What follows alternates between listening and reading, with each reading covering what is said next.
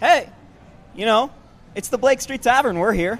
We're always at the Blake Street Tavern. We love this place. We've got friends at the podcast, not on the podcast, but at the podcast at the Blake Street Tavern. Ryan, I was having this conversation today as I was building the schedule as we do our read for the Blake Street Tavern here. But the Buffs are playing at Cincinnati, at Xavier this year, right? Yes. For the basketball schedule. Non-conference basketball schedule was released today. When I was saying the Buffs were playing on the Virgin Islands or in the Virgin Islands? It's in Cincinnati, not on Cincinnati, but is it in the Virgin Islands or on the Virgin Islands? Is anything really in a Virgin Island? Was that supposed to be in? that was great. Well, you can come down to the Blake Street Tavern if you... I'm not going to go there. But, yeah, this place is awesome. You got beers, alcohols, all the places you can normally find at a bar, TVs. I really can't say enough great things about this place, and I'm making it sound not that cool, but it really is cool. It's on the corner of 23rd and Blake Street here in downtown Denver, right by Coors Field. I always say come down here for the Rockies games. Hey, Buff season's like a month away. They don't have away games for a while, but right here, there ain't no better home spot if you're not going on the road than the Blake Street Tavern. The Blake Street Tavern is basically Folsom Field when the Buffs are on the road. It's amazing. I'm looking forward to that, and I'm also dreading it because since I don't have to work, things can get dangerous here at the Blake Street Tavern. Yeah, you were lucky last year. Anyways, we are going to get started on the podcast now. This is the BSN Denver Buffs Podcast, powered by the BSN Denver Podcast Network. 40, 45, 50, 40, 35, breaking away, 2 tacklers to beat Phil Lindsay, 10, 5, touchdown, Colorado! You're my dream. Shapiro, I don't know. You're my dream. Back out to White, 3-point shot, Colorado, good! Picked up by Derek Johnson! Colorado wins! Colorado wins! They upset the 10th-ranked Buffs. Tackle the left side, he's got the first down! Buffs win the Pac-12 South! Hear that? That's the hype train, baby. There it is. I don't know, but I started calling him Mike Mackin Crier. Yeah, How does he find love at the Walrus? You know. You can't find love at the Brianna Walrus. said you can. I know. Stop. No, I've never been mad before. Why are you laughing? Now, here are your hosts, Ryan Koenigsberg, Jake Shapiro, and Ali Monroy. Step 1, be attractive. Step 2, don't be unattractive. Welcome into the BSN Buffs Podcast. No Ali Monroy again today. We miss you, Al. I guess we'll see you next week, hopefully, Serving a severe suspension. for bad takes once more. It's nice having an audience so we can hear people laugh. It's a live audience. Especially because it's like a big, we love having Allie on the pod, but she likes the opposite of laughing at our jokes. She hates our jokes. It's booing. This is just encouraging us. Last week we went an hour and a half of puns. We'll see how long we'll go this week. But this is me. I am Jake Shapiro alongside Ryan Koenigsberg, our Broncos beat writer, former Buffs beat writer. I am the Buffs beat guy, the editor. And I introduced myself with the full introduction because, hey, we've got a new season upon us, so you may not know us. And if you're just joining us, thanks for hopping aboard. This is... Bad time to jump on the bandwagon. You missed it last year. Yeah. Imagine jumping on the Buffs bandwagon right now. and in this podcast, and people will see this column on Friday. This pod's going to be released tomorrow, but they're going to see I have some not so nice things to say about CU, and I've been saying them kind of all off season. So if you just jumped on the Buffs bandwagon, where all last season we only said nice things, sorry. You just moved here and you're like, oh, I think I'm going to adopt CU football. It's like, damn, dude, you 1 year away from the coolest thing ever. Yeah, that's amazing. We've got fall camp on this podcast. It starts next week on July 28th. We believe we still don't have a schedule yet. Neither do the players, so I can't complain that the media doesn't know if the players don't know, or all the players are colluding and lying to me, which is quite possible. Quite rare, actually. They're just like that Shapiro guy. I can't. There's a collusion inside of all of CU. Just don't ever talk to Jake Shapiro. There is something like that with one media member at CU, and I'm not going to call him out because it's completely not his fault. but if he's listening, he knows he knows what I'm talking about. And I honestly feel so bad for him that sometimes I want to do interviews for him in case he needs it, because I feel bad. Like, he needs the stories. Like, that's his job. And they're just like, nah, we ain't talking to this dude. That's brutal. We've got the fall camp preview, like I said, position battles, all that's good stuff going into fall camp, which starts next week. Like I said, it is game time now. We got through all the summer podcasts. We didn't have as much fun as we thought we were going to have, but we still had lots of fun. And really, it wasn't about how much fun we had or if we accomplished the things we set out to. It was about the friends we made along the way. And in the non-conference schedule for basketball's released, I talked about it out the front. We are going to be talking about that later in the podcast, so stay tuned to that. We were basketball heavy last week, so we're going to go football heavy this week. So guys like, for instance, James, Lucas, Goose might want to skip ahead a little bit if you only care about basketball, which bad take. I think that's just part of his brand. Like, he actually cares about the football team. He for sure does. Like, how can you not?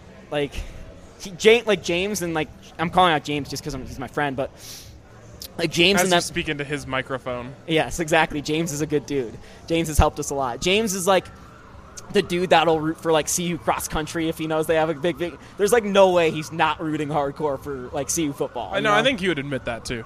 Yeah, but it's a good brand, I think, or a really bad brand that has gotten good because it was so bad. It's one of those. Well, I think the spot to start with this team is probably with who gets the ball first on every play, and that's the quarterback. Sefo Liufau, one of the greatest quarterbacks in the history of Colorado football, and if you say otherwise, you can just stop listening to this podcast now because you're wrong. He's amazing. And plus, we already got the download, so like we don't need you to finish it. Yeah, we already got the numbers. Our advertisers are happy. We're getting paid. But you already heard the Blake Street Tavern read. Like, you can't take that back. Sefo's gone, and he's gone to the NFL. He's probably going to be on Tampa Bay in some form or fashion, whether he's walk-on or not a walk-on, practice squad or one of the backup quarterbacks. He's going to be holding a quarterback. He's going to be Samoan clipboard Jesus, I think. Yeah, I guess. Yes. But for the Buffs, they are left with one senior at quarterback, and that is walk-on TJ Patterson, who definitely will not start. But you've also got Steven Montez, walk-on Tyler McGarry, Sam Neuer, Casey Marksberry, who's a walk-on, Joshua Golden, walk-on, Tyler Lytle, How and sick would it be Blake if Casey Strenstrom. Marksberry was good and we got to call him the Marksman? That'd be dope. Like, I'm all for that. Like, he was, like, so accurate, and we were just like, the Marksman. Like, that would be such a cool name for a quarterback. You'd think there'd be, like, more of that in college football with the amount of, like, names that, like, we used to do the all name draft. Maybe we'll do it again now that Allie's not on the podcast again. We'll just do the whole season right now. Right. But you know about all the great names in college football, so you'd think that would happen more, but it just doesn't. But the obvious starter quarterback is Steven Montez. It's so obvious even the athletic director knows it at this point. Well, doesn't really know it because he's calling him Steve, but No, Steve is his name. This is established. Steve. Good quarterbacks are named Steve. We still haven't gotten Cisneros to do a Stevie football graphic. Sam is here. Maybe she can do a Stevie football graphic.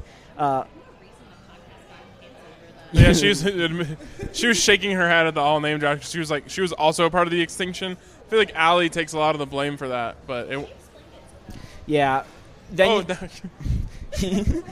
But you've also got Sam Neuer, who's going to be a redshirt freshman this year, sat on the bench all year.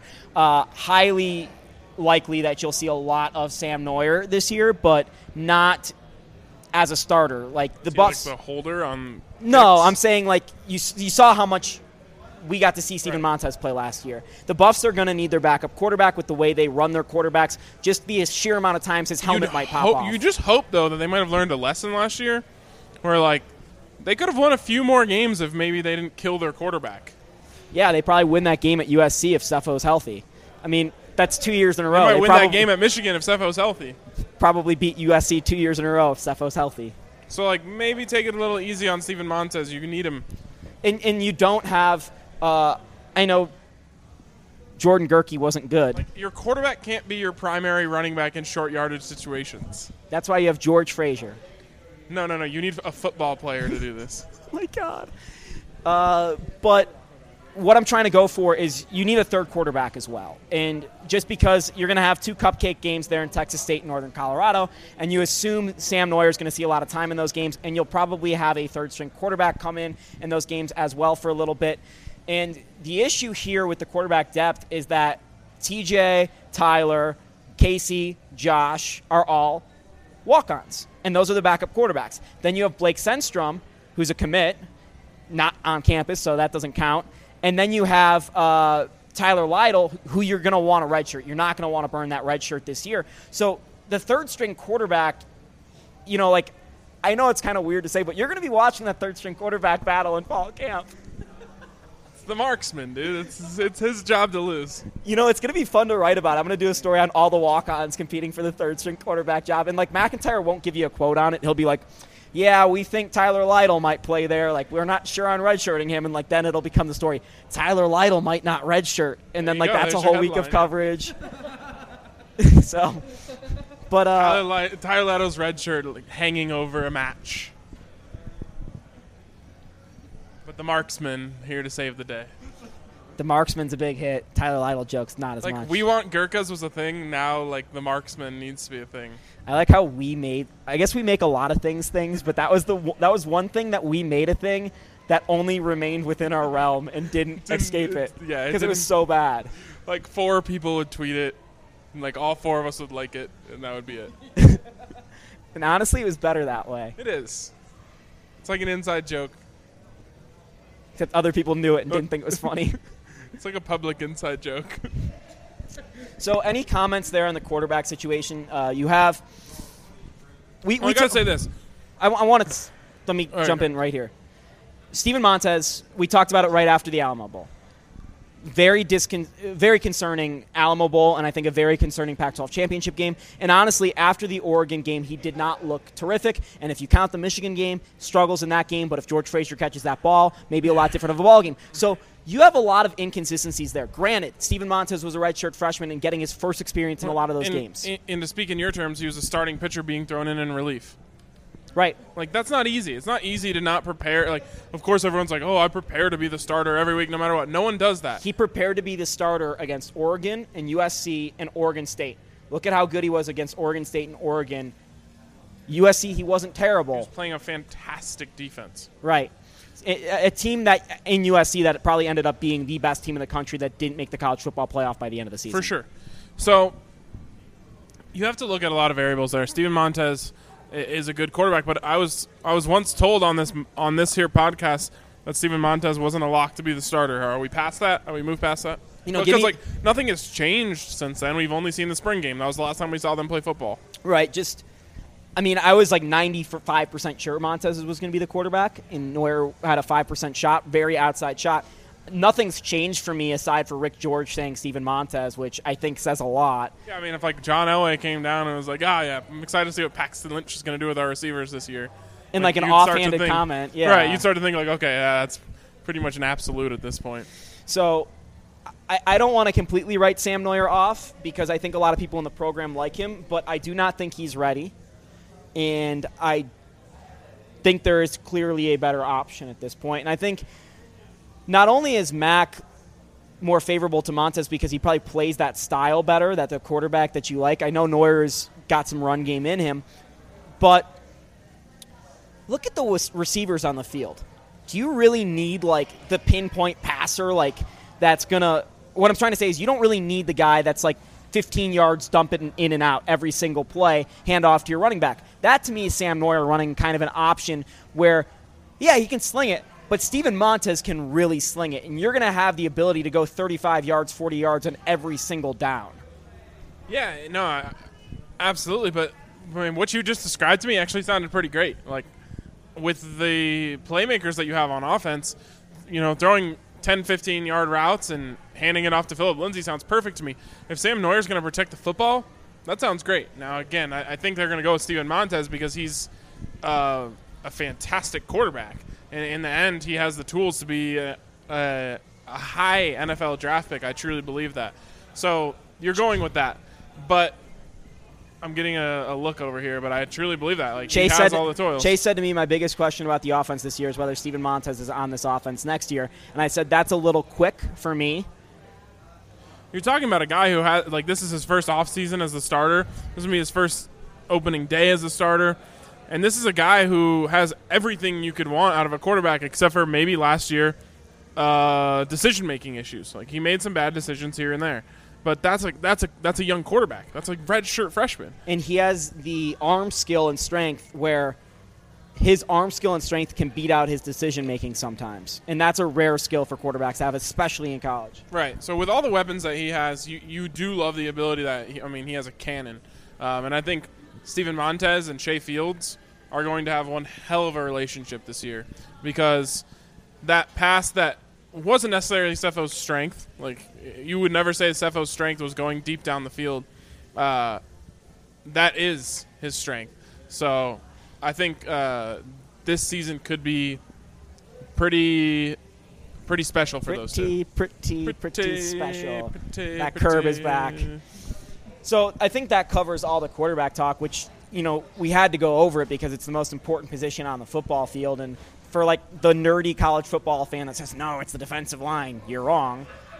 It's still the quarterback. The quarterback handles the ball more time than anyone else on the football field. And he has more control over the variance, so to speak, theoretical nerdy person, than anyone else. I think this imaginary, like, usually when we're saying this, like, you're actually calling someone out, but I don't think you, like, are you calling out this person? No, or are I'm, you just like, making calling them out, up? like, whatever Buff's Twitter version of Purple Row is. And I like Purple Row, like, as Rockies, but, like, there are some people on there with some takes. Right. So that's what I'm trying to say. Yeah, someone out there is like, no, like, the quarterback doesn't matter. But I had the DJ LeMay, was a bad hitter argument from Purple Row the other day. So, and not them, like, necessarily, but people that work for them. So it wasn't published, but I'm just saying, like, there are people out there with takes, and you should not listen to these takes. Running back, it's not a battle. It's a preview, because you got Phil Lindsay, and then you got some dudes, but you got Phil Lindsay. Let's talk about those other dudes, because, like, we already know Phil Lindsay's the GOAT, but who's behind him? Who's getting the second? If you want Phil Lindsay talk, listen to the last 10 minutes of last week's pod, because we literally just, like, we went all in on how much we love Phil Lindsay. So that we had that last week. But you've got 3-star in class of 2016's top recruit in Bo Bicheret, who is now going to be a sophomore. And Bicheret is a guy with a lot of skill. The Buffs probably wanted to move him at linebacker because they have such lack of depth at linebacker, and he profiled perfectly. But part of getting him to CU was playing that running back position. And with Kyle Evans' hip injury, you might have Bo, who got a lot of reps there at the end of spring, really threatening Kyle Evans for that spell running back job. Bo Bicheret was low-key an important person to CU's offense last year, and I don't think the casual fan would know that.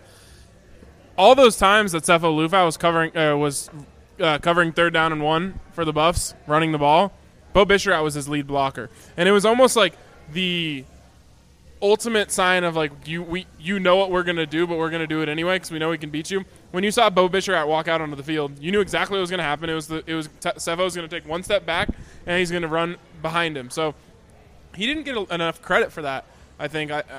There could have been, like, an unsung hero of CU's offense article about him just, like, blasting dudes in there. And he did that on special teams, too. He really lit up a couple dudes. So he's a talented kid. I think when you have those guys who are the top recruit and they don't instantly come in and produce right away, people start to, like, think, like, oh, they aren't as good as we thought they were. Bo Bicheret is a legit player, and I think it would be cool if he actually does kind of get that spot and start getting some time and people can see the type of player that he is. You know, the other you've got actually 3 other senior running backs, but one's a walk-on, Tanner Gressick, who's might actually play a factor in the fullback role. He's been on the field before. I've seen him. One of those hockey dudes that Chase was telling us about? He might be. It sounds like a hockey name. But you know who's still on this team who's a senior running back? Michael Adkins, baby. No way. He's still on the team. It's according to Adams. I'm looking at Adams' eligibility chart, and he's on the team. Like, are we sure we didn't miss, like, a Buff Zone article, like Michael Adkins stepping away from football?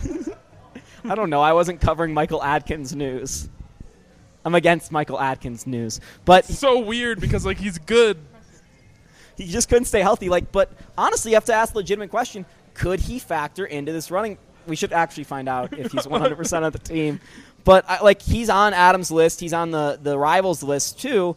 And, he had 30 yards in 1 yard receiving last year. But this is a dude who was the Buff starting running back, 3 years ago with Christian Powell. They split time. He was pretty solid until he got hurt. I like Michael Adkins. Do you remember his game against Hawaii? That first game of the season? He was the one bright I'm the spot. CU fan that only remembers games against Hawaii. He was the best player on that offense in that game. The Buffs' last time against Hawaii wasn't the only car crash Shapiro suffered that day. I had to get a fender bender on the way to your house. You did? Yeah, I never told you. It was okay. It was honestly because it wasn't a car crash compared to what happened in that football game in the first few plays. That was the game from hell. I'm sorry for dredging up those memories. But think of just whenever I think about the Rise, I just think about that game and then think about the Rise, and it's just it's okay now. But anyway, Michael Adkins, really good running back, but unfortunately in football, when the coaches kind of lose trust in you, it can kind of be your doom. Because, look, it's not a coach's fault when he decides, look, I can't build plans around this guy because he simply cannot stay healthy. That's not a coach's fault. Eventually you have to make those decisions I can't count on this person being healthy unless I absolutely have to. And so Michael Adkins got recruited over a little bit. He got a guy named Philip Lindsay who kind of came in and said, you better give me the ball because I do things when I have it.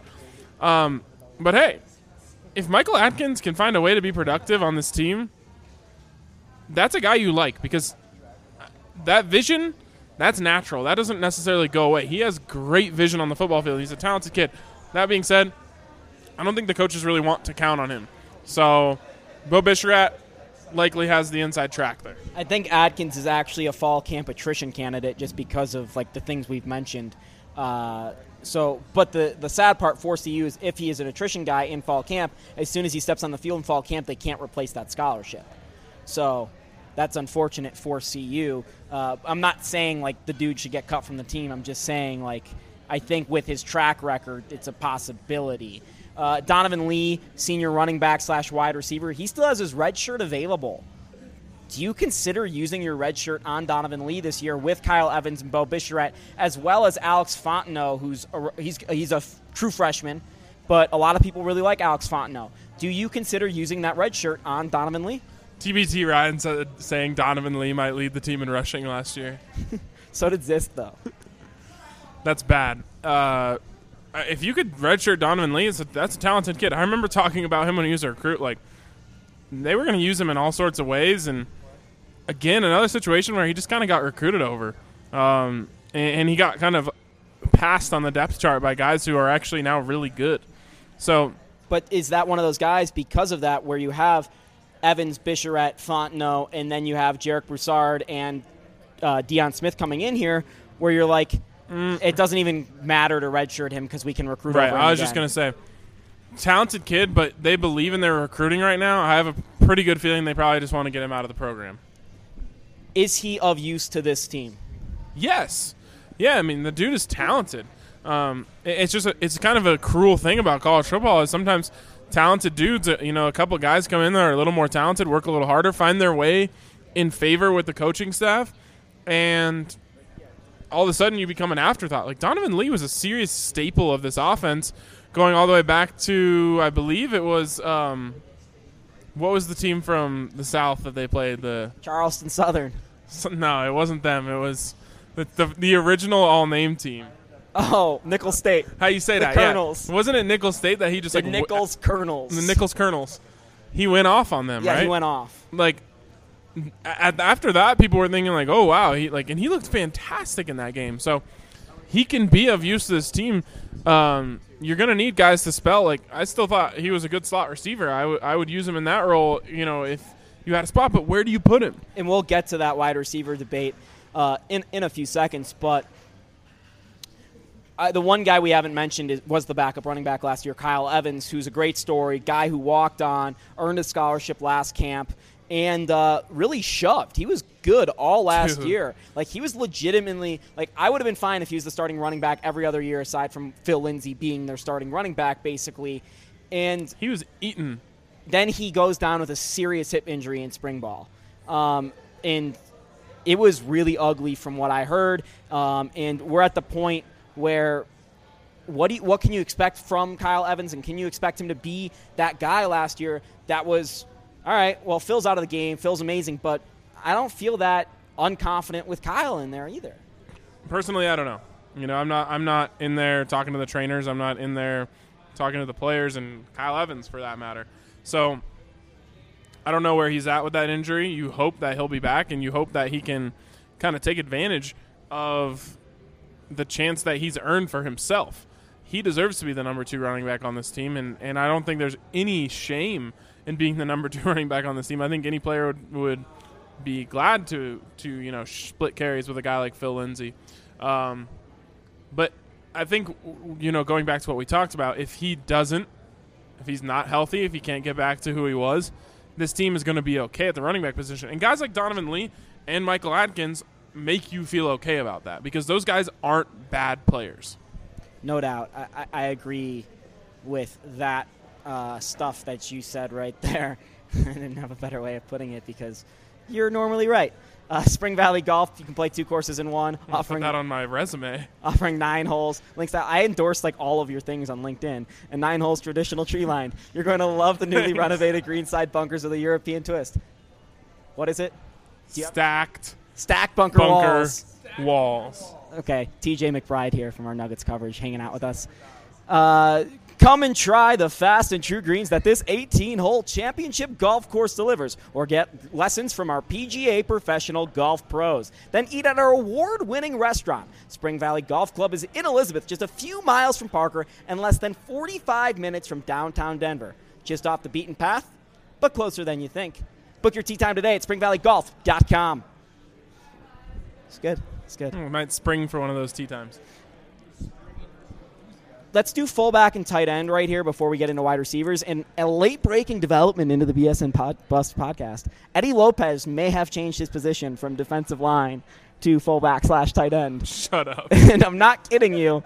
But he weighs 295 pounds and is 6'3".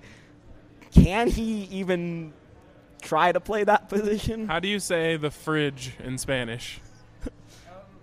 El Frio? Oh, no, that's cold. This isn't. If you ask, I learned it this week. It was on my. Where's Allie when you need her? It was on my vocab this week in Spanish yesterday. But you've got Dylan Keeney, Chris Bounds, Derek Coleman, Jared Pawlowski, Sebastian Oliver, as well as you've got George Frazier in that fullback tight end position. And this isn't the most star-studded position on the Buffs roster. They barely throw to their tight ends. In fact, a tight end of the Buffs did not have a single catch until the Alamo Bowl last year. But wasn't it? Was it a catch? Well, one of their top 3 tight ends. They had a couple that were. Chris Hill had one before he got kicked out of the game. What? Chris Hill had one before he was kicked off the team. A couple. He had catches. a touchdown. Yeah, he had a touchdown. But remember when we ran into him in Boulder and we're like, "Oh my God, it's superstar Chris Hill who had the touchdown today." We embarrassed the hell out of it. That was great. That was funny. But this is an important position to the Buffs because especially when they were using Cepho the way they were and the way we think they're going to use Steven, it's a key blocking position on the field, and they used a lot of 1 running back, 1 tight end, 3 wide receivers last year. Yeah, there's a lot of options there. Like, as you name off those guys, you're talking about guys that are solid football players. You have some good young talent there also in terms of, you know, guys like Pawlowski, but this is a position where you're going to need those guys like George Frazier, a guy like Dylan Keeney, who really is another one almost in the Donovan Lee sense, where you thought he was going to be a big part of the offense. I remember like writing an article about him. Everyone was really excited about him. He was finally that pass-catching tight end that they didn't have. And all of a sudden you've got so many good wide receivers and such great running backs that you're like, what are we gonna do? Like, why are we gonna throw to the tight end when we can just go 4 wide with good wide receivers? And that's part of why they don't use a tight end. But Brian Lindgren's always wanted to use a tight end. Yeah, and that's the weird thing is, like, you have to use the tight end to be able to recruit it. And that's probably why they lost out on Josh Fallow. Right. I mean, how is Josh Fallow going to watch football at CU last year and be like, oh, yeah, this is my kind of offense? When there's a chance he went to, like, he could have gone to 4 games and never seen the tight end touch a ball. Like, even as the offensive coordinator, I wonder if that ever factors in. Like, oh, this guy's on a visit. Oh, it for sure like, does. We need to throw to the tight end. And I'll use it in baseball terms because this just happened, but the White Sox were here, and I was talking to one of the executives in Major League Baseball, and David Robertson pitched, who just got traded to the Yankees. Robertson came in and pitched against the Rockies in like a 7-run game. He's their closer. And I go, why did he pitch? He's like, well, there was 8 scouts here, and they all wanted him. It was a showcase. So it does happen, but it just seems weird to me that because they knew that Josh Fallow was at the USC game. You'd think you'd use the tight end a little bit just to show off. Yeah, you got to remember that play they ran against CSU.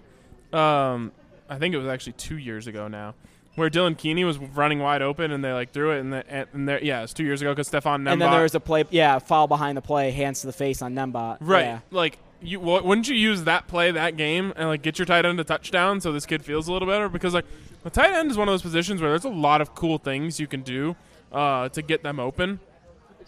You'd think they would have used that, but now you have you're gonna have a really hard time recruiting tight ends for a while. Like if you're any other team, you can negatively recruit the Buffs when it comes to the tight end position. So again, you need guys like George Frazier to be able to produce and like I don't know, just maybe catch like one pass. Easy touchdowns that go right into one pass. Just like that are just dropped into your red box. You need that.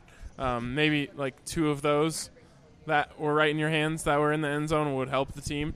But I'm subbing a CU wide receiver here, but if you have such good hands, then why are they trying to move you to defense? Anyway, speaking of defense, George Frazier was named to the 2-way player list, which I guess the Buffs just like announced that he was going to play 2 ways this year, and that got him onto the list because he has played 2 ways before, and that's impressive. Like it's not hard. He was better when he was playing 2 ways. He was more productive and more of use to the team. So I'm excited to see what George Frazier can do because I really hope that he proves me wrong and shows me that he can be more than just a really big dude. But it's going to be hard for George to get on the field. And I think we both agree on that because not only Phil, but you can go 4 wide every single time, maybe even 5 wide, and you could be fine with that just because of the talent at that position. Yeah, but he'll get his snaps. As we get into wide receiver, George will get his snaps, and you're going to need someone to get those snaps, especially when they run those goal line formations and stuff. And if you're trying to run a play action in those cases, you need someone to catch the ball just to offset there. But at wide receiver, it's a killer position for Colorado. Just absolutely killer. It's maybe best in the nation. It's right there with Oklahoma State, I think. I think you saw the 2 best wide receiver groups in the country for 2017 in the 2017 Alamo Bowl. You've got Shea Fields, Devin Ross, Bryce Bobo, Kabion Ento as the seniors, Ento as a redshirt, juniors, this is ridiculous, Jay McIntyre, Juwan Winfrey, Lee Walker, Xavier Cochran, Kevin DeMent, Cameron Frazier, sophomores, Johnny Huntley, Cameron Frazier out of Fairview. Yeah, I know. There you go. There you go, big guy. Freshman, Darian Rakestraw, Jalen Jackson, Maurice Bell, Laviscus Chenault, K.D. Nixon, Curtis Cheverini. Like, this is ridiculous. Like, you got, 10 receivers that could legitimately play next year. Wild. Absolutely wild. The amount of talent they have is insane. Like, think about, I keep going back to the same recruiting class, but, people thought Lee Walker was going to be, a great receiver for the Buffs. Now he's whatever comes after an afterthought, that's where Lee Blocker is. Lee Blocker. And you have Donovan Lee there, who we mentioned earlier, who can play receiver too, and probably will at some points this season. But Shea's your obvious number one. It'd be nice if you could save a scholarship and just create Donovan Lee Walker. Donovan Lee Walker. In more ways than one, that would be nice. But for the Buffs as seniors, Shea's your obvious number one, but do you redshirt Kabion Ento? If he's willing to. because he's a guy that had he was a guy that people were like, why did he get a scholarship to? He's a guy that had an amazing spring ball, and maybe we need him around longer. And then all of a sudden, going into next year, you've got Kabion Ento and Juwan Winfrey on the outside. If he's willing to do it, that's awesome. But like, I don't know. Mans has a dude's kid. got a kid. Like, Mans has a kid. Can you redshirt a dude that has a kid? He's like probably got to go Is move it against along with his NCAA life. bylaws? He's like probably got to go like get on with his life. Maybe. NCAA has rules with how many calories you can eat per snack, but they don't have rules for redshirting dads. That's fine. Good. That's good. Just keep their jurisdiction as small as you can. But honestly, it's they have too much talent.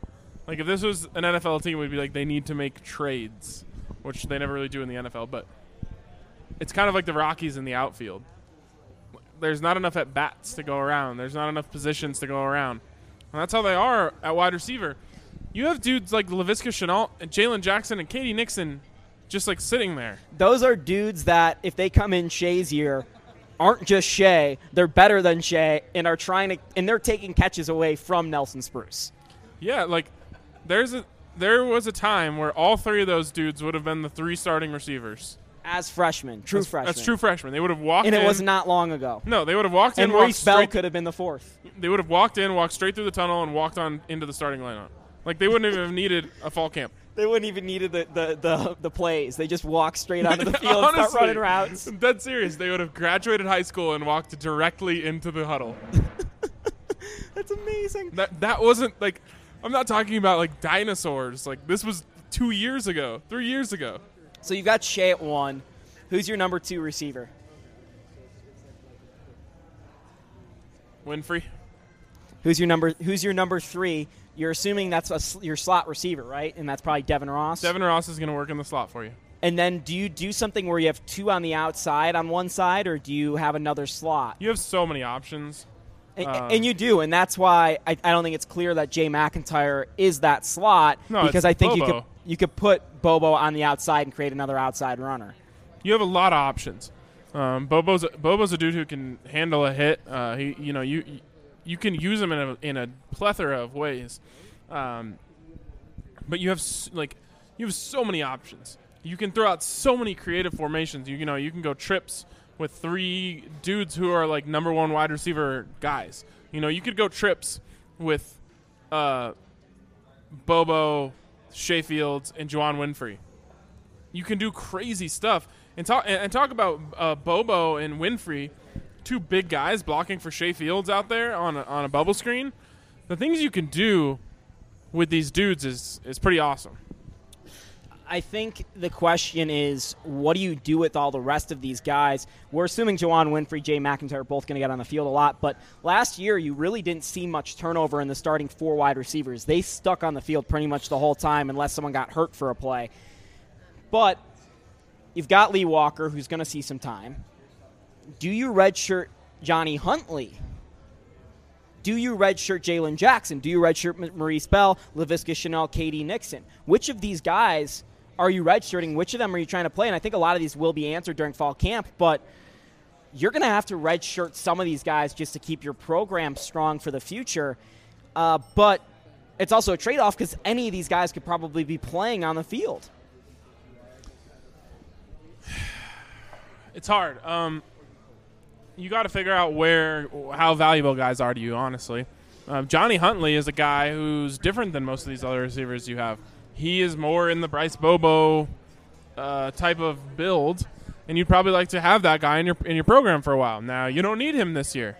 So if you could get him to redshirt, because he was active last year, right? Johnny Huntley played a lot on special teams. Yeah, he does have a red shirt available. So if you could get him to do that, that's fantastic, because then he probably goes into the next year as your big body wide receiver. You have to make moves somewhere, though. And like you said, you need to make sure that you have these guys in your program, but you also don't want to have guys in your program that aren't going to play. Like, if you redshirt a guy, a lot of times players don't realize this. Getting redshirted is like the greatest compliment ever. It's basically saying, we want you we need you down the road. We need you here longer. If you're not getting redshirted and you're not playing, that's basically saying we need to get you out of here. And so If you can get a guy like Johnny Huntley to redshirt, I think you're in a great position. I want to go over some statistics that were released by Pro Football Focus. Best receiver rating of returning Power 5 receivers in the country. Wide receiver rating is passer rating generated by the quarterback when targeting the receiver. Number 1 is Dante Pettis at Washington. Number 2 is a dude at Texas Tech. Number 3 is Shea Fields in the country. 123.5 is the passer rating of guys when throwing at Shea Fields. Then you have, I think this is important too, most yards per route run by running backs. Phil Lindsay's third. He's getting 2 yards a route run, 2 yards every time he runs a route, which is incredible if you think about it. You don't get the ball every time you run around. Right. Kalen Ballage is just ahead of him. Phil is third in the country. Imagine if CU had both of those guys. That take. They so should have had Kalen Ballage, though. Imagine that like Centennial State backfield. That would be awesome. And if they had all the McCartneys or the McCaffreys. Oh, my God. Kalen Ballage, also highest receiver rating among returning Power 5 running backs. That's that same stat. Kalen Ballage, 84.4. Phil Lindsay, right there behind him, 82.6. And then another receiver stat for you. Lowest drop rate, Phil Lindsay among running backs, 1.82%. And another 2 more from the actual Buffs receivers. Deep receiving yards, leaders returning Pac-12 receivers. Demetrius Robinson, 474. Shea Fields, second with 396. And then one more, most tackles forced by returning wide receivers. Most missed tackles. Most missed tackles of returning Pac-12 receivers, Bryce Bobo with 14. So you have some guys that are putting up, like, these aren't just, like, cool numbers. These are, like, really meaningful numbers. And when you have Phil Lindsay putting up those types of statistics people forgot how good Phil Lindsay was out of the backfield last year. Yeah, I think he had 490 yards receiving last year or something like that. I was just going to say, we just talked about how good their wide receivers are. We forgot to mention one of their best wide receivers, Phil Lindsay. And that's amazing because how many catches are going to be available for Phil Lindsay this year? And the answer is not that many. No, the answer is a lot still because that's part of the offense. Yeah, I guess they use that dump off, and they have shown a propensity to use that running back screen a lot more than they have. And they used the wide receiver screen a lot earlier in the year. And that's something they shied away from later in the year that was kind of questionable to me because it worked so well, that wide receiver screen. Eventually, once you put something on tape too many times, though, it's easier to stop. But the wide receivers became not that good later in the year. Like, the offense kind of got worse as the year went around. Oh, and we talked about it. The Michigan game was by far the offense's peak. Yeah, or CSU or Oregon State or one of those. But they were hot. Yeah. They were hot early, and they went into a deep, deep lull. I mean, do you remember how inept the offense was against Stanford? Or UCLA? Yeah. Like, it was brutal. And it was cool to see the defense finally win a few games for the program. But back to the main point, Phil Lindsay is going to be a part of the receiving leaders on this team no matter what because, like, that's the easiest yards in the game, throwing it out to the wing and letting him burn around the edge. They got hundreds of easy yards on that last year, and easy yards, as I always say, are what college football is all about. College football offense is about getting yards where the guys aren't, because you can scheme plays where guys aren't. So the question is who's going to be the odd man out, because like one of these guys is going to see very few targets. I think Jay McIntyre might end up being that guy who is respected, who is considered a solid receiver, who ends up having a very limited impact this year because of how stiff they are at wide receiver. But there's still a lot of catches out there for Philip Lindsay because it's just part of the offense. Yeah, no doubt. Let's go to offensive line now. And let's not. You've got to.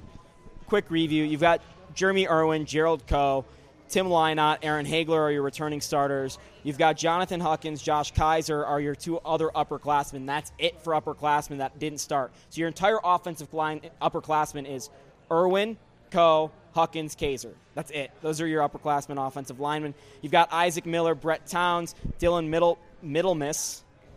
That's an awesome name. I've seen it a few times, but I always forget. And then when I see it, I always get happy about it. And then you've got a couple freshmen who might make an impact in Jake Moretti and William Sherman, as well as Grant Polly. Hunter Vaughn, Colton Smith also coming off their redshirt years. I do have one piece of information about one of those freshmen, and that is about Jake Moretti. And he is still behind on his knee surgery, the last I heard. And I think it's very likely that Jake could get redshirted this year, despite the hype and despite how much we may have thought he could contribute. And for Jake, I will say this. I think that's one of the reasons why he's at CU and not Ohio State, is because Ohio State got a little turned off by that knee injury. Yeah, I think that stuff happens a lot in college football, but I think if you're CU, you tell Jake Moretti, take your time, man. Like, take your time as much as you need.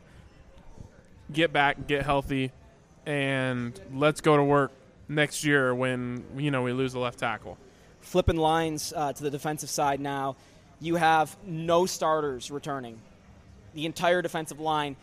You can make the case that Derek McCartney is returning at outside linebacker / defensive end, but he didn't even play 6 games last year because of that Leo injury. Jackson? Not considered a starter? He wasn't by Adam. 6 games started was, I think, his level of starting. But Leo Jackson played a lot of snaps last year and is in our top 20 buffs returning. So Leo Jackson is probably the highlight on our defensive line this year for the Buffs. BSN Buffs highlight for the defensive line. You've got Jace Frankie, Javier Edwards there. I think are both going to make impacts. Chris Malumba. Is Javier Edwards, is he going to be in shape? What can we expect from the guy? I think Javier Edwards will have trouble getting on and off the field. To be frank. I'm cool with him. I mean, he can have trouble getting off the field, but getting on the field, I think. No, they I'm need saying him like running on and off the field. That's always like an amazing thing when it's third down and the biggest dude on the team has to sprint off the field. That's honestly, that's the greatest part about football. That's going to be my new brand, is just watching. I was gonna say, we should do like a mockumentary interviewing really big dudes about how much they hate running off the field on third down. They're like, Coach, why can't I can stay in here to pass rush too. But those are your guys in your defensive line. Nose tackle, Javier Edwards, Jace Frankie, going to be battling it out there.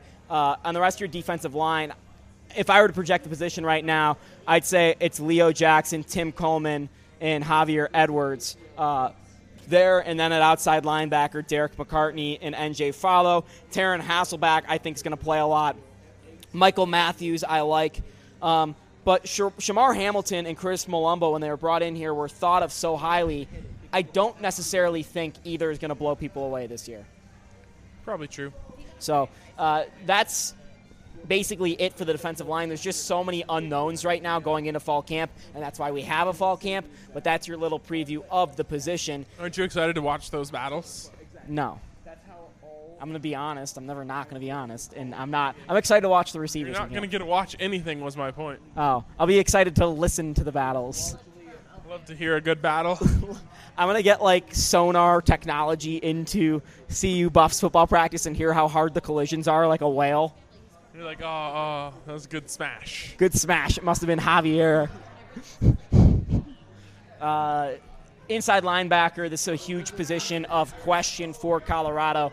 And potentially you could have a freshman starting here, and that's Jonathan Van Dyst. You're going to have Rick Gamboa starting, but Drew Lewis is the other candidate. He's one of our top 20 returning Buffs. But I think Jonathan Van Dyst is awesome. Well, he's one of those guys that can play anywhere.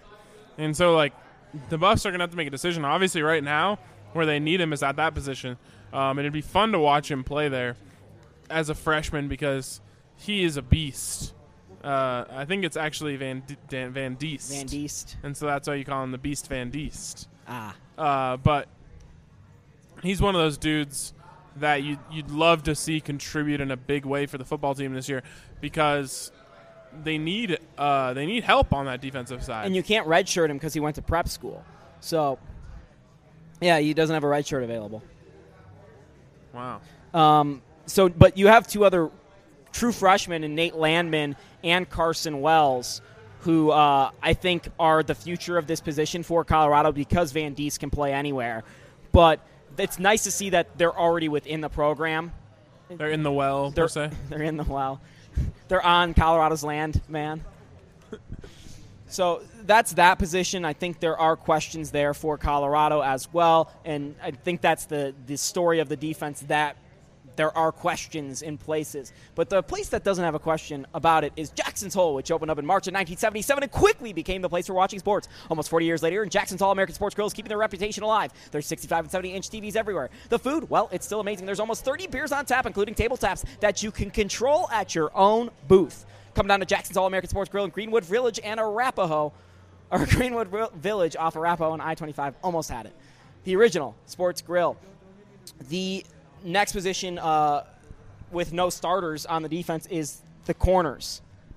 And at corner, you have Isaiah Oliver, who isn't listed as a returning starter, but clearly he is fine for that position. And that's your leader maybe on the entire defense. Yeah, I mean, you're talking about a true baller, a straight-up dude out there that is going to contribute for your football team in a big, big way. You're counting on him to lock down the other team's best receiver. He's going to have a fantastic challenge ahead of him. He's also like a complete stud in track and a great representative of the university. That is your guy. I mean, for all intents and purposes, that is the guy on defense, to me. Yeah, he's the best player on the defense. I don't even think there's a question about it. Around him, you have Andrew Bergner, Dante Wigley, Anthony Giulimisi, Kevin George, Lucas Kuber, Ronnie Blackman, Trey Udofia, and Chris Miller, who's coming in. I think Chris Miller's going to be a good player, but I think they're going to use that red shirt this year because they can. I think with Isaiah Oliver, you're going to have Anthony Giulimise. I'm very high on Dante Wigley, but he had a bad spring ball, so we'll see how he recovers. And Kevin George is a guy I think to look out for. And Trey Udofia. I think Udofia has a chance to be the guy over there on the other side. And Wigley is one of those guys who, they're really hoping to maybe take a step forward in fall camp. But you're looking at those three, I would say, Oliver alongside Giulimisi and Udofia to try and kind of hold it down for those dudes who are now playing on Sundays. I think the biggest question to me at corner is not who steps up to play the cornerback position, but how well does the coaching do there? Because you lost a lot on the coaching side, and that's more important than the names. I think the talent is still around, but I don't know what the coaching supplies to back the talent. And I think safety is that same position, but you do have a lot of returning talent there in Ryan Muller and Afolabi Laguda. And the question there is not who will play the position. The question is how bad/good is Afolabi Laguda. We've covered this a little bit. I mean, according to his tweets, he's fantastic. There should be a movie made about him. Can we pause? Honestly, pause from the whole let's talk about everything in every position. Let's talk about Afolabi Laguda's last tweet and what it means. I think we should have a podcast, a little sound thing, what does this tweet mean? So Afolabi Laguda on Wednesday, July 19th at about 7 p.m. tweeted, "Hate it or love it, the Buffs are here. I'm telling you, this season is going to be a movie with a picture of himself." What does it mean, Ryan Koenigsberg? Honestly, here's what I'll say. Last season was a movie, and the sequel is always worse. That's getting in the intro. And so this season may be a movie, but it's Xenon the sequel. It goes from Grown Ups to Grown Ups 2. Everyone loved Grown Ups and Adam Sandler and Kevin James. Then Grown Ups 2, they decided they had too much Adam Sandler and Kevin James. This season is True Detective Season 2. Dude, True Detective was so good. Why did they have to ruin it? Why make Season 2? Why even play sports after you win? They should just cancel the sports. Never have a sequel to The Rise. The Rise was 1 year. And this might be a crazy question, but should CU fold the program? Yes. Go out on top. Literally ride off into the sunset. Last season was... They actually rise off into the sunset. Sunrise. Oh, okay. Second round. What does this tweet mean? So, July 18th, the list for wide receiver, I think it's the Bolitnikoff list, Yes. comes off. Shea's on the list, obviously. One CU wide receiver believed he should be on the list, but wasn't on it. But he was Oh, Bolitnikoff the list. He was Bolitnikoff the list. He has been perturbed by lists before. Who is this receiver? He is Bryce Bobo. And he tweeted on July 18th, I've been underrated since my early days of football. I'm a silent assassin, and I live by the code, with a space between code and exclamation point for some reason. Hashtag money season. And it's a picture of him as a youth with the football and a picture of him playing football against Michigan. I think he was like severely underrated as a child on his football team. Well, he was wearing number 21, so he probably thought he was LaDainian Tomlinson, knowing that he grew up in Southern California. He was also wearing a Chargers shirt. It's not a Chargers jersey. It's like a Chargers. That's like the team, like That's the a middle jersey. school team. But it's like the middle school. It's not like the Right. San Diego Chargers. But like, do you think he was severely underrated by like who was rating him back then? BSN Little Buffs top 20.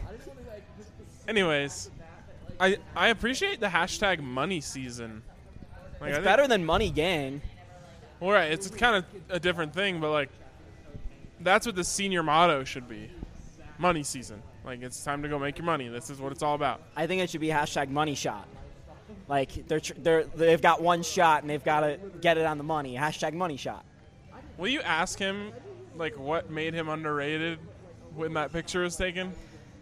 Yeah, I'll find out if he'll talk to me. But like, I like how all the CU fans are going to his defense. Like, that's messed up. Been saying you underrated. This is a Love them. football player's version of a thirst trap. Right. Like, he just tweets things that like I'm low key underrated. Like, y'all know it, and everyone's like, yeah, we do know it. We've been saying that. That's what I was thinking. Yeah. What if like he It's was, like- it's like when what if your he was girl- good enough on Twitter to make his name the list hater? The list hater. He would earn so much respect. I thought you were gonna say Money Season on his name, which would be good too. Oh yeah, but no, the list hater. The list hater. I'll consult him with him. Consult him with this. But Bryce Bobo, this version of Bryce Bobo, this tweet is basically your girlfriend saying to you, "I'm not even that pretty," and you have to go, "You are pretty," and she's like, "I knew I was pretty." Yeah, that. It's one of those things where like it's a thirst trap. What it is a thirst trap. It's like, hey, I want to see who wants to give me attention, and then you get it. If you're a fan, like don't fall for the trap. Don't fall for the trap. I think that's the motto. 2017. Don't fall for the 2017, trap. don't fall for traps. Shoot your shot, and don't fall for the trap. Shoot your shot was 2016, I believe. So I'm living in the past still, even though I'm finally shooting my shot. Don't fall for the traps, ladies. The special teams positions of importance, punter and kicker, you've got at punter, you still have Alex Kinney. How big of a concern is Alex Kinney for you? I don't know. He's just like, can he be good? Because he's just been and he's been bad in certain games. Is he a Has he problem? lost CU multiple Hawaii. games? He lost in Hawaii 2 years ago. Michigan and Hawaii, yeah. And then didn't he lose one last season too besides Michigan where he had a really bad punt?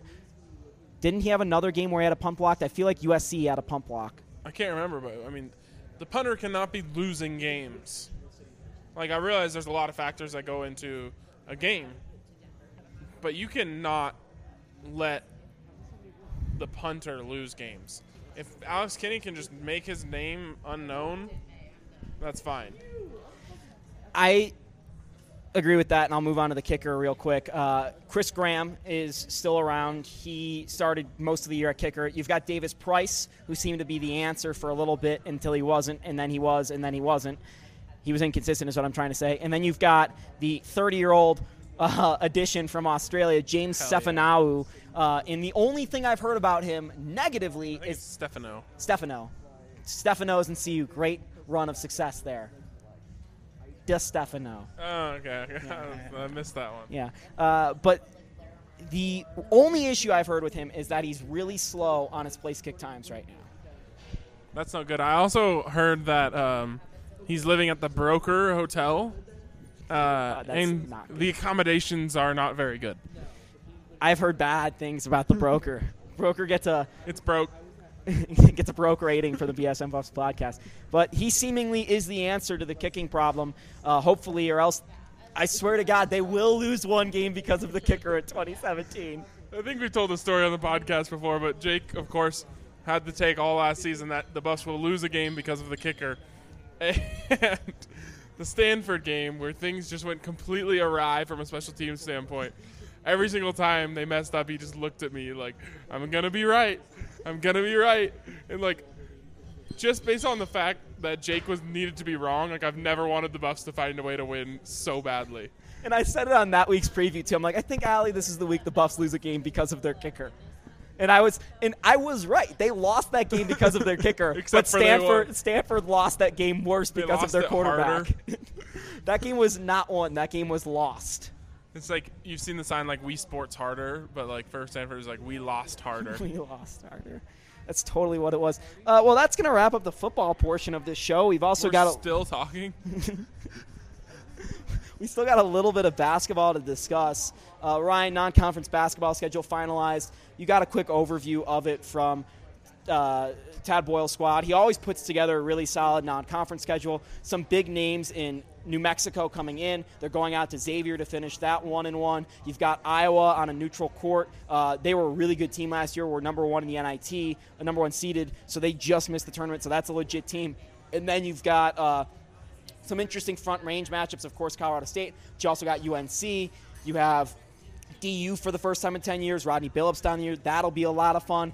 And then you also have, I believe, Air Force. And you have one more, I think, too. One other front range team. They said 5 front range teams and 4 at home. Anyhow, Northern Ryan. Colorado DU. Did you mention Northern DU? Colorado DU. Colorado CSU State. and Air Force. Air Force. Okay, well, 4. Anyway, what are you looking forward to on this schedule as it lies now? I'm looking forward to the big game against Paradise Jam. Paradise, yeah. It totally sounds like an AAU basketball team. There is an AAU tournament called Paradise Jam in Hawaii. Well, this one's in the Virgin Islands, but that's obviously what I'm looking forward to.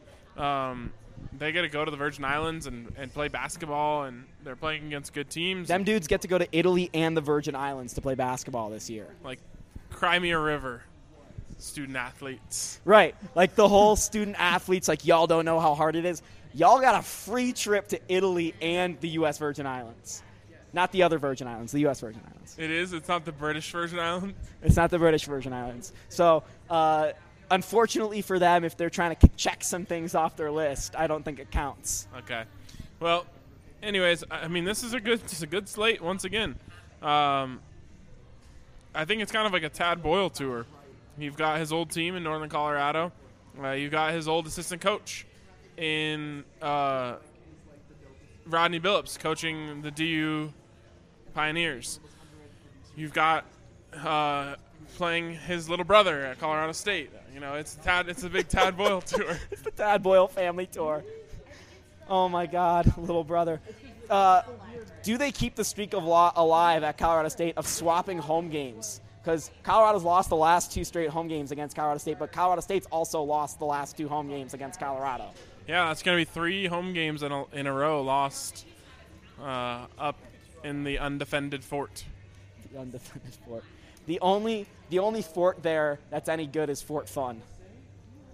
You been to Fort Fun? No, but is that a bar? No, it's like a better Gateway. Like honestly, they did Gateway better. Like that's the only thing they have better than Boulder is they have. Did they do better than Adventure Golf? It's like a combination between Boondocks and Gateway, but the miniature golf is no good. And I know everything about every miniature golf course. Do you think Boondocks purposely put themselves in like a weird location because it's like, oh, they're out in the boondocks? It's really not that far from my house, but like it just feels far. I pass it when I sometimes drive from school to Denver, and I pass it every time. I'm like, oh, hey, that's Boondocks. It's really not that far. Yeah, that's exactly what I always. It's in this like really weird, awkward position. It's like especially like everything in that like Church Ranch and everything in that 104 no, or 120. That's not over there. That's where Adventure Golf is, isn't it? No, I'm talking about like 120 to 104 in I-25 area. like where it's you can't really take 36 to get there, but you can't really take like yeah, that area, like anything north of 36 on 25, like hardly exists to me. right. They need, and I've been saying this for years, they need to like make diagonal an actual highway. So like you basically have 36 just extend up foothills and then diagonal and then go back to 25. Like, not that I want to go to Fort Collins, but it would be nice if there was an easier way to get to Fort Collins. Especially because we have to go there this year. Yeah. Well, you have a great Fort Collins getting to Fort Collins story. You almost died. I've almost died a lot. You've almost died a lot. I gotta stop cheating to death. It's the only thing you've cheated on. That was the first and last. No, not the last. Every time something bad has happened to me in a car, basically Apple Maps was involved. Take me through that scene real quick. Going up to Fort Collins in just an absolute blizzard. Was this the Spencer Dinwiddie the Mayor game? Wasn't every Spencer Dinwiddie against CSU game with the Spencer Dinwiddie the Mayor game? They were all the Mayor game. I can't remember what game it was, but I swear to you, on my life, the Apple Maps took me like into a field, just like into a cornfield, and I was just driving through this thing, and I was like, man, I know Fort Collins like sucks, but there's got to be a better way to get there than this. And finally, I reached a dead end. I kid you not, there is nothing around me but corn for miles, and I'm just like, what the hell? Like, where am I? That's how you know CSU's replaced Nebraska as a rival when they just imported the corn. Get this, though. I'm like, oh, my God, I'm freaking out. I call Will Whalen, who's there, just waiting for me. And I'm like, dude, I'm lost. I need help. Phone dies. So now my phone is dead. I have no clue where I'm going. The game is tipping off in like 20 minutes. I'm whipping through cornfields in the middle of a snowstorm. And I finally make it back. Like I'm able to trace my steps back with no visibility because there's only one road in and out of this thing. I finally get out to the road. I go to the gas station. I'm just like, can you help me get to the stadium? They give me the directions. I'm able to get there. Will's like freaking out because he can't contact me now. Like the last thing he heard, I was in the middle of a cornfield in the snow. And I made it like just after tip-off. But I was so stressed out. It was ridiculous.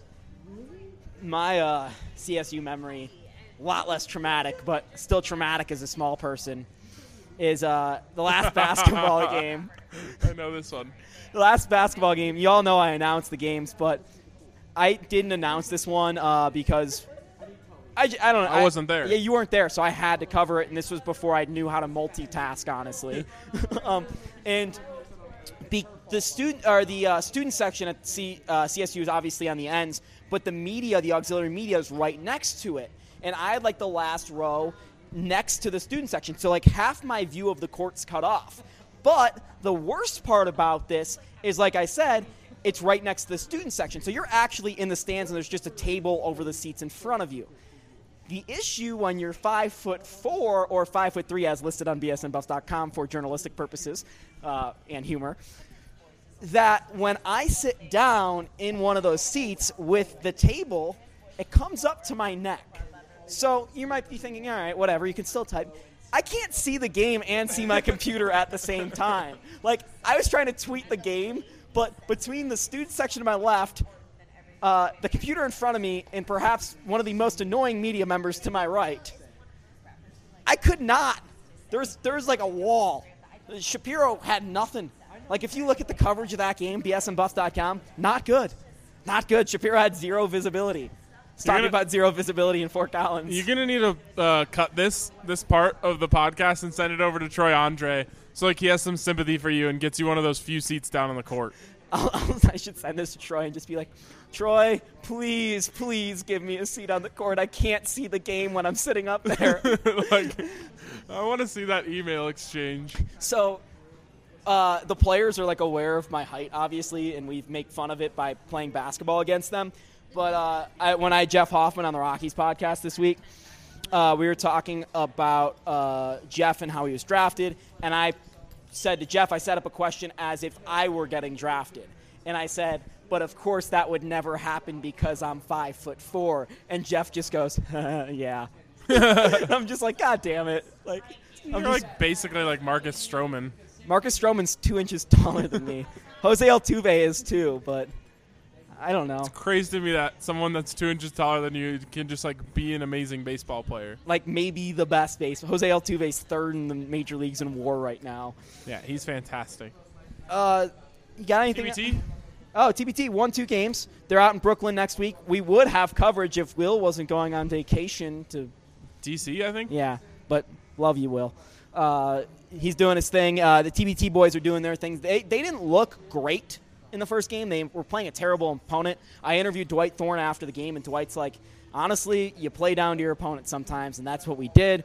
Remember when, like, I didn't watch the game, but I heard the ESPN 3 announcers were just, like, roasting the Buffs as they were up 20. They were roasting the Buffs. The Buffs are up 18 in the first half, and they're just like, the Buffs look terrible. I'm like, the Buffs don't even need to, like, run up and down the court to win this game. In the second game, Chris Copeland just, like, did Chris Copeland things. Yeah. And, like, he just looked like an NBA player playing against some boys. Yeah, He couldn't miss. He didn't make a 3 in the first game. And then he goes, I think, 5 for 9 or 5 for 7. He hit at least 6. Or 6 for 9, something like that. Nice in that game. He was put on a show and he rebounded. He's not the greatest rebounder in the world, but in a tournament like this, he might be. You know, he has all the size. And this is when the Buffs didn't even have Richard Roby, Xavier Silas, Josh Scott. Expected to get some of these guys back, if not all of them, for the next round. And then all of a sudden you're like, Shannon Sharp might not even play. You know, like some of these guys started in the first right. game. Like some of your starters are barely going to play from these last 2 games, and they didn't squeak by, but they got by a lot. So the TBT team's in really good shape heading into Brooklyn. It's gonna be exciting. Like, I'm all in. yeah, like I want to watch all of it. I unfortunately didn't get to watch either of the first 2 games, but I knew they were gonna win both of them, so I was like, oh, I'm not that devastated because they're gonna move on. They're gonna make noise in this thing. They could win it. So pay attention because it's gonna be fun. Yep, I think that wraps up the BSN Buffs podcast, except for Ryan's one more thing. One more thing. I was driving cross country and I went to Sterling, Colorado, home of Xavier Talton, who's a part of the TBT team, but I saw he was wearing a polo. So this is what happened to XT, and I guess I can report this because he told this to me, and it's not like that huge. But XT, unfortunately, tore his Achilles while he was just starting to train for the team in about March or April. And he's moved actually down to Arizona to help rehab. And it sucks, man, because this was his shot to really catch on with an overseas team, and he's got to delay that a year. I feel really bad because XT's a great dude, and you know that too. Yeah, really good dude. So, but he tore his Achilles, and he's going to have to try and come back. I know CU's helping him with that. He's used their facilities a little bit here and there to help out. And when you read my story about the TBT thing, or if you've already read it, you understand how connected this program is. Bo was telling me, he's like, I kind of feel jaded almost that they still don't give me the code to get into the building. I'm like, dude, you don't play for the team. But you should probably have the code. It's true. That's the hashtag, get Bo the code. Get Bo the code. I'm in. That wraps up the BSN Buffs podcast for this week. We'll have more stuff for you next week. Check out all of our content on bsndenver.com. Daily stuff. I got a big column coming on the football team that'll be dropping tomorrow because this podcast is dropping on Thursday. That'll be dropping on Friday. We've got some cool stuff about the breakout candidates for this season that preview in fall camp. We've got video content coming your way, so stay tuned to all of it. He's Ryan Koenigsberg. Follow him on Twitter at Ryan Koenigsberg. If you're a Broncos fan, he is your go-to guy.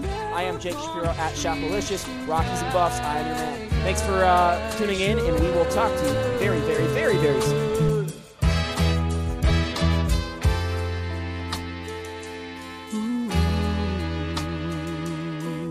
Sands may be one of them, but these are guys that you're going to count on, and that you're not